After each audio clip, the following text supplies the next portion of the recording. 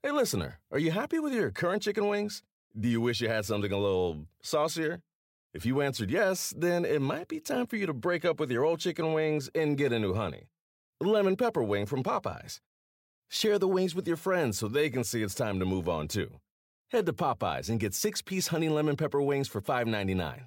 At participating U.S. restaurants. Price may vary. Remember the Thai cave rescue? What about the mission depicted in Black Hawk Down or the epic rescue shown in Captain Phillips? You've probably heard of all these, but did you know that U.S. Air Force Special Warfare played a pivotal role in all of them? These airmen are the most highly trained warriors on the planet. Other forces like the SEALs and Army Rangers call on them to provide skills no one else can. Not many people make the cut, but if you think you can, visit airforce.com to learn more.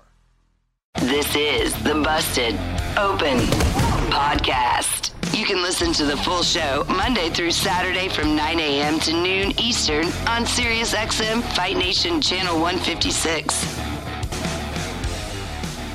Welcome to the Busted Open Podcast. This is Dave LaGreca. On today's episode, WWE Hall of Famer Bully Ray and I look back at the A&E Ultimate Warrior bio, how we felt about the show, and how we feel about Ultimate Warrior coming out of the show. All that right now on the Busted Open Podcast.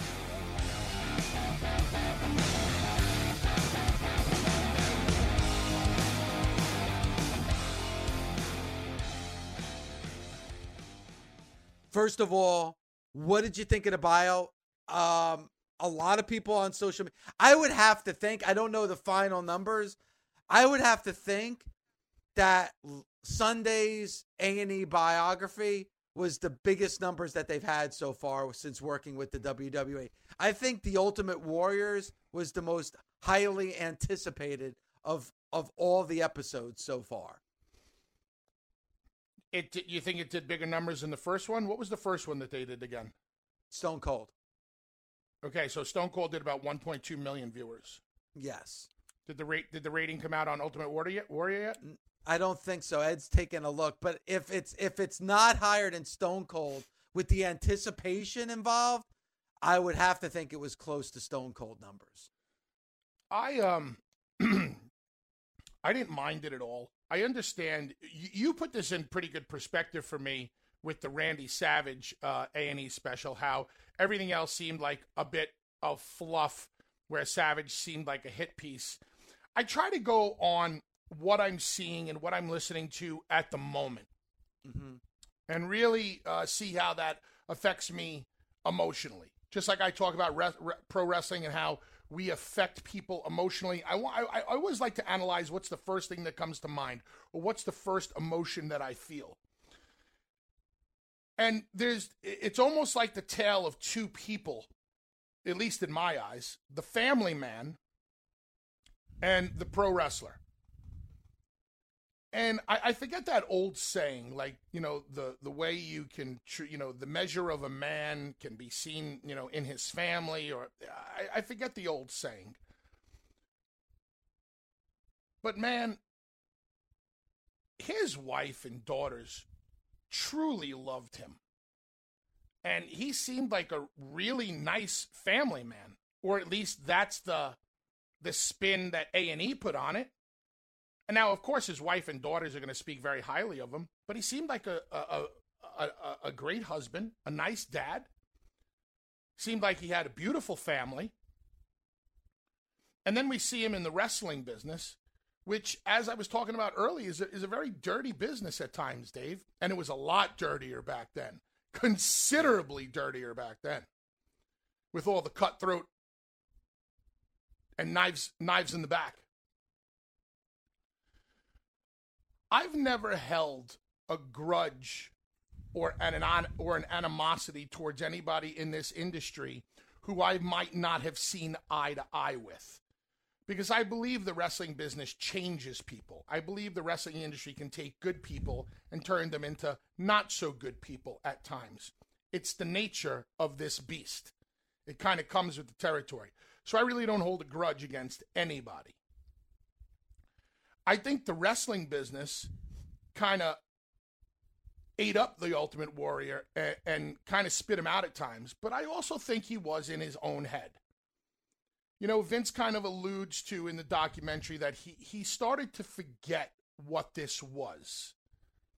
You know, this is where this term work and shoot comes in. Mm-hmm. Don't work yourself into a shoot, brother. At the end of the day, we have to realize that, especially in the WWE, these are characters are created to be larger than life on-screen personalities. One side of the pencil makes you the world heavyweight champion and a millionaire, and a split second later, you turn that pencil upside down, and you're on food stamps and an absolute nobody. Meaning, it's easy to do whatever you want with a pencil in pro wrestling. That's why it's called the power of the pencil. I can write your name down on a piece of paper and write the name world champion right next to that, and boom, you're the world champion. Why? Because that's what we wrote for you. You didn't really go out there and pin somebody to become the world champion. You were pushed like that. And then one day, if we don't want you to be the world champion anymore, we just erase your name. And sometimes guys forget that. And I did get a little bit of that from that documentary last night, that he kind of forgot it. Mm-hmm. And when they showed the outtakes from him doing his promos backstage, he was always in character so hard when the camera was on that he seemed exhausted when the camera was off. It never looked like he had any fun with it.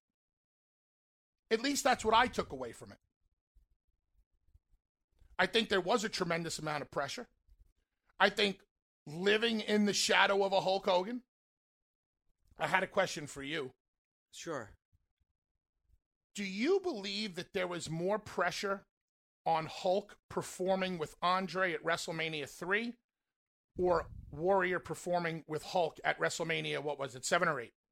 It was, to me, it was more pressure on the Ultimate Warrior working with Hogan. Why? Because I feel that, and people argue with me, and Bully, I think you have in the past, I think Hogan was already there. Like, I understand that this was a bit of a different plateau because of Andre, but Hogan was the guy already. Hogan was the number one draw for the WWF when he stepped into the ring against Andre the Giant at WrestleMania 3. It wasn't Andre. Not at that time. I'm sorry. It was Hogan. So Hogan was already the number one box office draw for the WWF. I don't think that was the case when Ultimate Warrior stepped into the ring with Hulk Hogan. Fair point. Hogan was the guy. They just needed somebody to get him to the next level. Hogan was a star. They just needed him to become a superstar. Yes. Also, the pressure was on Warrior because he had to go 20 minutes with Hogan. Even though Hulk didn't, up until that point wasn't, having long matches, or his long matches consisted of him selling most of the time. And by the way, when it comes to selling young wrestlers, if Hulk Hogan can sell the entire match, so can you. Learn from him. He's pretty freaking smart. Dusty Rhodes, sell. Hulk Hogan, sell. Any good babyface worth his weight in this business sells. Anyway, they had to go 20 minutes. How long did that match last, Dave? Do you have? I'm going back. Do you remember? I'm just going back because I believe that was WrestleMania 6. So let me just check. It went, almost 25 minutes. There you go. So Warrior, I don't think Warrior had ever been in that, no, that area of a match before. Most of the time in him, he was like a Ramones song, 3 minutes, in, on, off, out. So I'm sure that he had a lot of pressure on himself from the company. And I guess winning that championship was the highest of the highs for him. And then on the back end of that, it started to become the lowest of the lows. Yes. I didn't know the guy personally. I had never met the guy. I only know the stories that I've heard. And it seems like there's been a lot of negative stories, but I kind of I like to go by what I heard from his wife and children and believe that he was a good man who was jaded and soured by the wrestling industry. Because I've seen that happen to enough guys. And in the time that the Ultimate Warrior was around, there was a lot of politicking and a lot of just cutthroat things going on. That stuff really doesn't go on in the industry today. Or it's not nearly as rampant. So, I mean, what did you think of the whole piese? You normally see these things in a much different point of view than I do. First, let me say this, because anybody that has listened to this show going back to the Doug Mortman years, I was never a big fan of the Ultimate Warrior. As a matter of fact, and we did shows on this bully back in the day. When it was announced that he was going into the Hall of Fame before WrestleMania 30, I came on the air and I said I didn't think he was deserving of being in the WWE Hall of Fame. And as a person, and again, I'm like you, I've never met him. I never interviewed. I never sat down with him. But you hear the stories. And obviously, even in the biography on Sunday, when he did that college tour, some of the racist comments he made about homosexuals, obviously, this is a guy that's mind was not right. And he felt that he had to share those beliefs and was confrontational with people that didn't think the same way that he did. I always go back, and it's hard for me to get over, Bully, the comments he made about Bobby Heenan when Bobby Heenan was stricken with cancer. He said some really bad things about Bobby Heenan while he was suffering from cancer. I'm sorry, I can't get past that. It's very, very. Somebody is suffering and dying from cancer, and I'm not even going to repeat the things that he said about Bobby Heenan.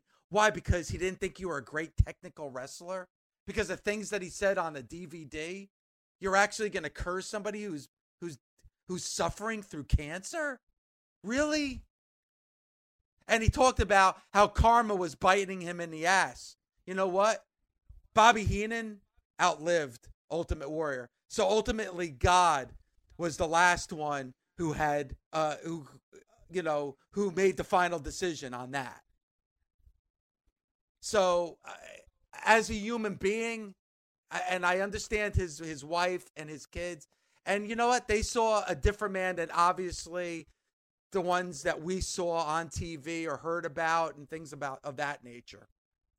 So for that, I feel bad for his wife. I feel bad for his kids, because a wife losing her husband at such a young age and his daughter's losing a father at such a young age, that's horrible. But I can never publicly forgive those things that this man said about races, about homosexuals, and about a man dying of cancer. To the slurs that were used at the University of Connecticut, I totally understand that. Absolutely uncalled for. There's no way to get around that. With the Bobby Heenan stuff, sometimes this business turns people into monsters. Mm-hmm. We don't know what the relationship was with Bobby Heenan and the Ultimate Warrior. We don't know if, Bobby Heenan could have made life miserable for Warrior back in the day. Whatever it was, we didn't walk in their shoes. True. I could understand how on the surface, you just hearing those comments from Warrior about Heenan would be appalling. But we don't know what went on back in the day. Maybe Bobby Heenan, and listen, I loved Bobby Heenan. Me and Devon and Bobby Heenan got along so well. It's one of those veterans in the business that I thank God that I got to form a friendship with. But back in those days, maybe Bobby Heenan made life miserable for the Ultimate Warrior. And the Ultimate Warrior could not find any love or sympathy in his heart for Bobby Heenan, despite the fact that he was dying of cancer. And that's true. And there are stories. Bret Hart in his book talks about the Make-A-Wish child that wanted to meet Ultimate Warrior, and Ultimate Warrior refused. And everybody in that WWF locker room felt so bad for this kid that every single wrestler that was a part of that show that night went out and met with the kid. The kid still wanted to meet the Ultimate Warrior, and Ultimate Warrior refused. You saw the video of an apology Vince McMahon made him make on videotape for another child at an airport that he screamed at when that child went up and asked for an autograph. I mean, there's countless stories and things like that. But the one thing that kind of bothered me, go ahead. The way Warrior came off in that segment to me, like I felt that man believed in his convictions that he did nothing wrong that day. Okay, and you know what? But those beliefs that he had seemed to carry all the way through his Hall of Fame speech. Like, I remember him calling out Ted DiBiase because Ted DiBiase must have been somebody else that back in the Mid-South days that gave him a hard time. Listen, there's a long laundry list of wrestlers and personalities that had a problem with the Ultimate Warrior. That bio on Sunday, and I love both these guys. A lot of Sam Roberts and Peter Rosenberg in that bio on A&E, because it seems to be that there wasn't a lot of wrestlers, I guess, that wanted to be a part of that show. And the two wrestling personalities were Vince Russo, who started writing for the WWF magazine in '92 once that reign of Ultimate Warrior was over, and Paul Heyman. So not a lot of contemporaries to the Ultimate Warrior on that show. But to the point is, and they had the interview. Somebody was interviewing him in the car on the way to the Hall of Fame. And the guy asked him, boy, a lot of animosity, a lot of anger that is finally getting put to rest now that you're going into the Hall of Fame. And Ultimate Warrior never said, yeah, it's good. He went right to that DVD, right to the self-destruction of the Ultimate Warrior DVD. Boy, they hurt me. They said some nasty things about me, but you know what? I'm moving on from that. What about where's maybe the apology? He did not feel what? Maybe he didn't feel that way, Dave. Now we're questioning somebody's feelings.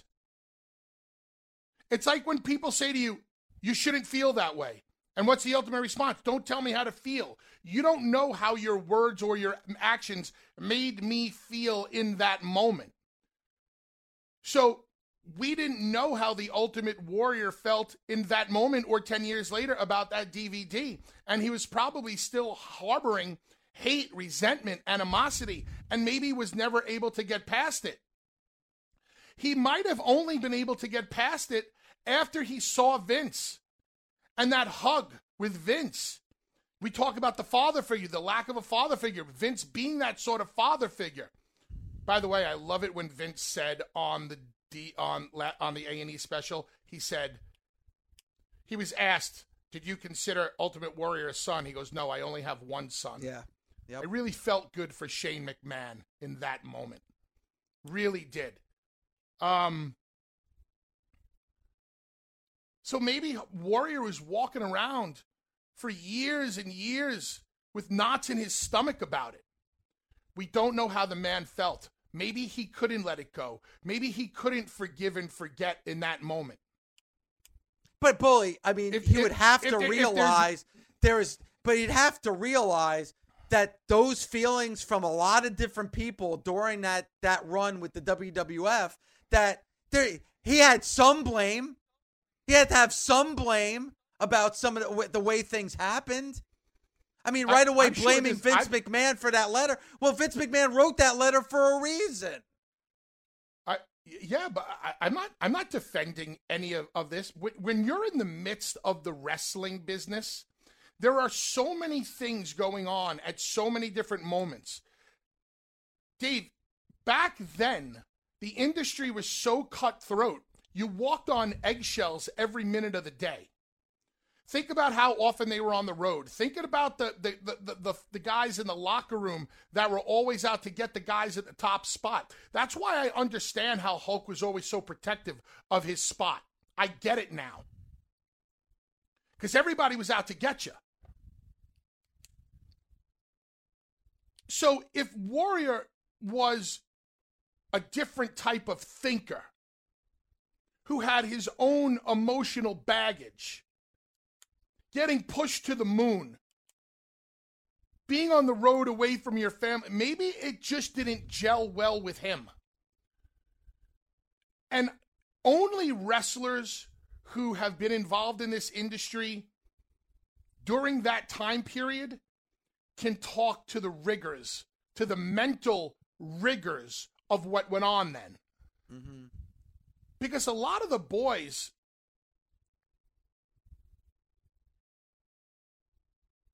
were affected mentally.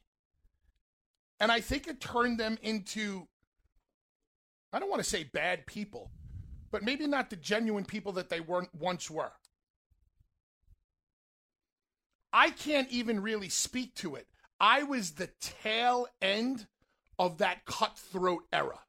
Mm-hmm. I was the tail end of guys that would go out of their way to really screw your life up, make you look bad, try to get your spot. So I'm only going off of what I saw on the show last night. That's why I wanted to preface, what I said with this business sometimes can fuck with you mentally in ways that you'll never understand unless you're involved in it. And then I saw the family, man. Every time Dana Warrior went to go speak about him, I thought she was going to break down in tears. Yes, some of the things that he said at the university, all of the things that he said at the University of Connecticut, absolutely 100% wrong and uncalled for. The Bobby Heenan stuff, we don't know what Bobby did to him. The Bobby Heenan that I know, I would venture to say didn't do anything to him, but that's not the Bobby Heenan that worked back in the WWE back in the day. You're talking about some of the most carny workers you've ever met in your life. Forks to the left and knives in the back. And I'm sure everybody was gunning for Warrior, especially if they didn't think he paid his dues. And Vince Russo and Paul Heyman talked about that, even though they weren't in the locker room at that time. I mean, they did speak of what that must have been like for him. And you know what? I mean, this, Bully, as big as Hogan was, for Ultimate Warrior to beat Hogan clean, that's I mean, you talk about just handing somebody that golden chalice. I mean, has anyone in the world of pro wrestling been given an opportunity like the Ultimate Warrior did at that time? Why wouldn't you beat him clean at WrestleMania? If you don't beat him clean, you can't be handed the golden chalice unscathed. You can't have a screw job finish when a mega baby face beats another mega baby face. It's got to be clean in the middle. And it was. And Hogan kicked on 3.5. He did kick at 3.5, but it was 3.5. So all I'm saying is that Ultimate Warrior. Did Andre kick at 3.5? No. That was clean.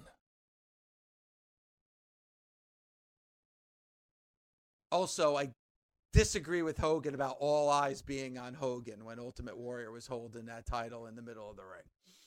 That's kind of interesting because that I think I'm going to do a little investigating on that comment because Hulk is a master at protecting himself.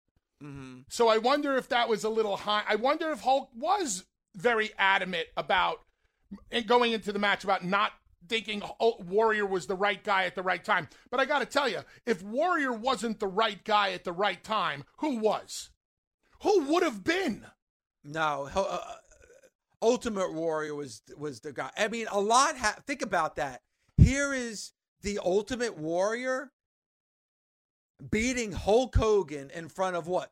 70,000 fans at the Sky Dome at WrestleMania?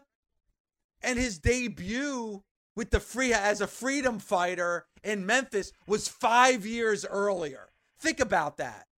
So in 5 years, he makes his debut as a professional wrestler.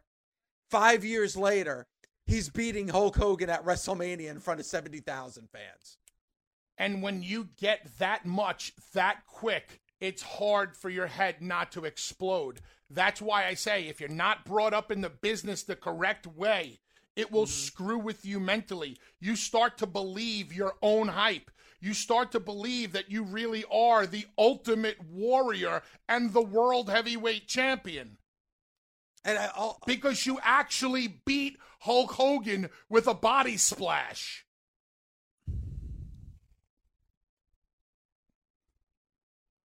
That's why I understand the argument of pro wrestling.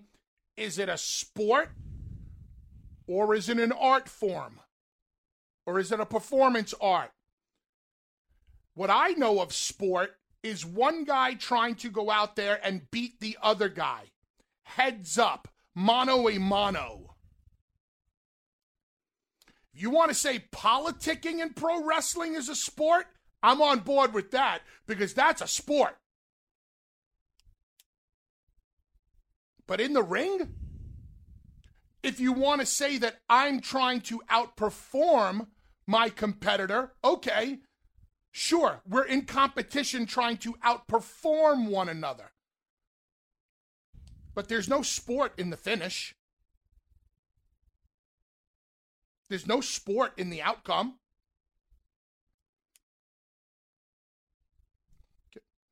Do you think Got a different Ric take? Flair? Do you think Ric Flair was correct when he said that Ultimate Warrior was a flash in the pan? Because if you look at it, man, it really was like a blink of an eye. Yeah, of course it was. Here today, gone tomorrow. Listen, Ric Flair says he was a flash in the pan, and you said he didn't belong in the Hall of Fame. You're kind of saying the same thing. And Bully, when I made that statement before WrestleMania 30, when Doug and I did that show, I think 99.9% of the people that called in on that show thought I was absolutely crazy. Dave, there's plenty of people who don't belong in the WWE Hall of Fame. True. We can agree on that, right? Yes. Yes. The Hall of Fame is Monday Night Raw, is SmackDown, is a pay-per-view. It's a show, just like any other show that falls under the WWE umbrella. And yes, now they're going to create a Hall of Fame and everything like that, but who determines who goes into the Hall of Fame and why? I mean, Vince McMahon. I'm looking at my Hall of Fame picture right now on the wall. Here, I'm going to go left to right. Hillbilly Jim, Hall of Famer? No. Dudley's, Hall of Famers? Yes. Mark Henry, Hall of Famer? Yes. Jeff Jarrett, Hall of Famer? Yes. Goldberg, Hall of Famer? Yes. Fair enough. There you go. Would you agree with that? Yeah, I agree with everything you just said. I agree on everybody. I think a conversation can be had about Jeff. I think there's I think there's a conversation. You look at, and you're going to have to really factor in the things outside of the WWE in order to make him a Hall of Famer. Would you agree with that? Yes, absolutely. But listen, like the name I always go back to, and I enjoyed him as a kid growing up tremendously, Koko B. Ware. Koko B. Ware, a Hall of Famer? No. On what ground? Well, the Hall of That's the thing. Like, what's the criteria to be a Hall of Famer? You ever see like a what are those things? It's not gambling. It says for entertainment purposes only. It's not like a real gambling and maybe a scratch-off game. On the bottom, it said for entertainment purposes only. Uh-huh. That's what the Hall of Fame is. It's for entertainment purpose. I know, but if you want me to buy in, I have to look at it. Dave, I don't wear my Hall of Fame ring.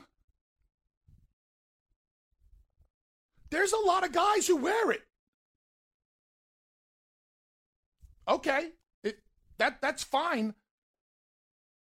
I'm proud to have been inducted. I look at the Hall of Fame a much different way. The reason I'm proud to be a 2-time Hall of Famer is because me and Devon were never supposed to make it. Never. You go look at what we started out as and what we turned into. There was never, we were never chosen. We were never handed anything. Nobody ever had plans in mind for me and Devon. We made people have plans for us. We forced people to have plans for us. I'm not making this about me. I'm saying that's why I'm proud to be in the Hall of Fame. I don't give a shit about 24 championships or this or that. Bullshit. Who cares? Well, I mean, I think that means something. Because we were able to do it. Because the company believed in you enough to give you those titles, like especially when those titles meant something. Absolutely. I'm proud that we were able to make it on our terms out of a company that people never wanted to give the proper credit to. And that's why I was adamant about saying that at the Hall of Fame. That we're the first original ECW creation to go in. That's what I was proud of. Because of how I felt about the company that I had come from. To me, that was shattering a glass ceiling. I was adamant about having the Hardys and Edge and Christian up there with us because I wanted to show the world that, Dave, do you ever remember anybody else ever being inducted into the Hall of Fame, bringing anybody else on stage with them? No. Exactly. Me and Devon never wanted to make it all about ourselves. What we were showing everybody in that moment was nobody gets to the top on their own. You always need somebody. And we felt that we wanted to give these other guys an opportunity to be seen with us. These are our equals. We all did this together. If you were to induct all 6 of us at the same time, I would have been just as happy as me and Devon getting inducted on our own. That's how strongly we felt about it. That's why I say everybody needs somebody. Thanks for listening. Catch us Monday through Saturday on Busted Open from 9 a.m. to noon Eastern on SiriusXM, Fight Nation Channel 156. The Busted Open Podcast. Busted Open is part of the SiriusXM Podcast Network. The executive producer is Ed Robinson. The associate producer is Gabby Laspisa. Andy King is the director of sports podcasting for SiriusXM. Special thanks to SiriusXM Senior Vice President of Sports Programming and Podcasting, the legendary Steve Cohen, and SiriusXM Fight Nation Program Director, Marissa Rivas. SiriusXM Podcasts. Reese's Peanut Butter Cups are the greatest, but let me play devil's advocate here. Let's see. So, no, that's a good thing. That's definitely not a problem. Reese's, you did it. You stumped this charming devil. The longest field goal ever attempted is 76 yards. The longest field goal ever missed? Also 76 yards. Why bring this up? Because knowing your limits matters, both when you're kicking a field goal and when you gamble. Betting more than you're comfortable with is like trying a 70-yard field goal. It probably won't go well. So set a limit when you gamble and stick to it. Want more helpful tips like this? Go to keepitfunohio.com for games, quizzes, and lots of ways to keep your gambling from getting out of hand.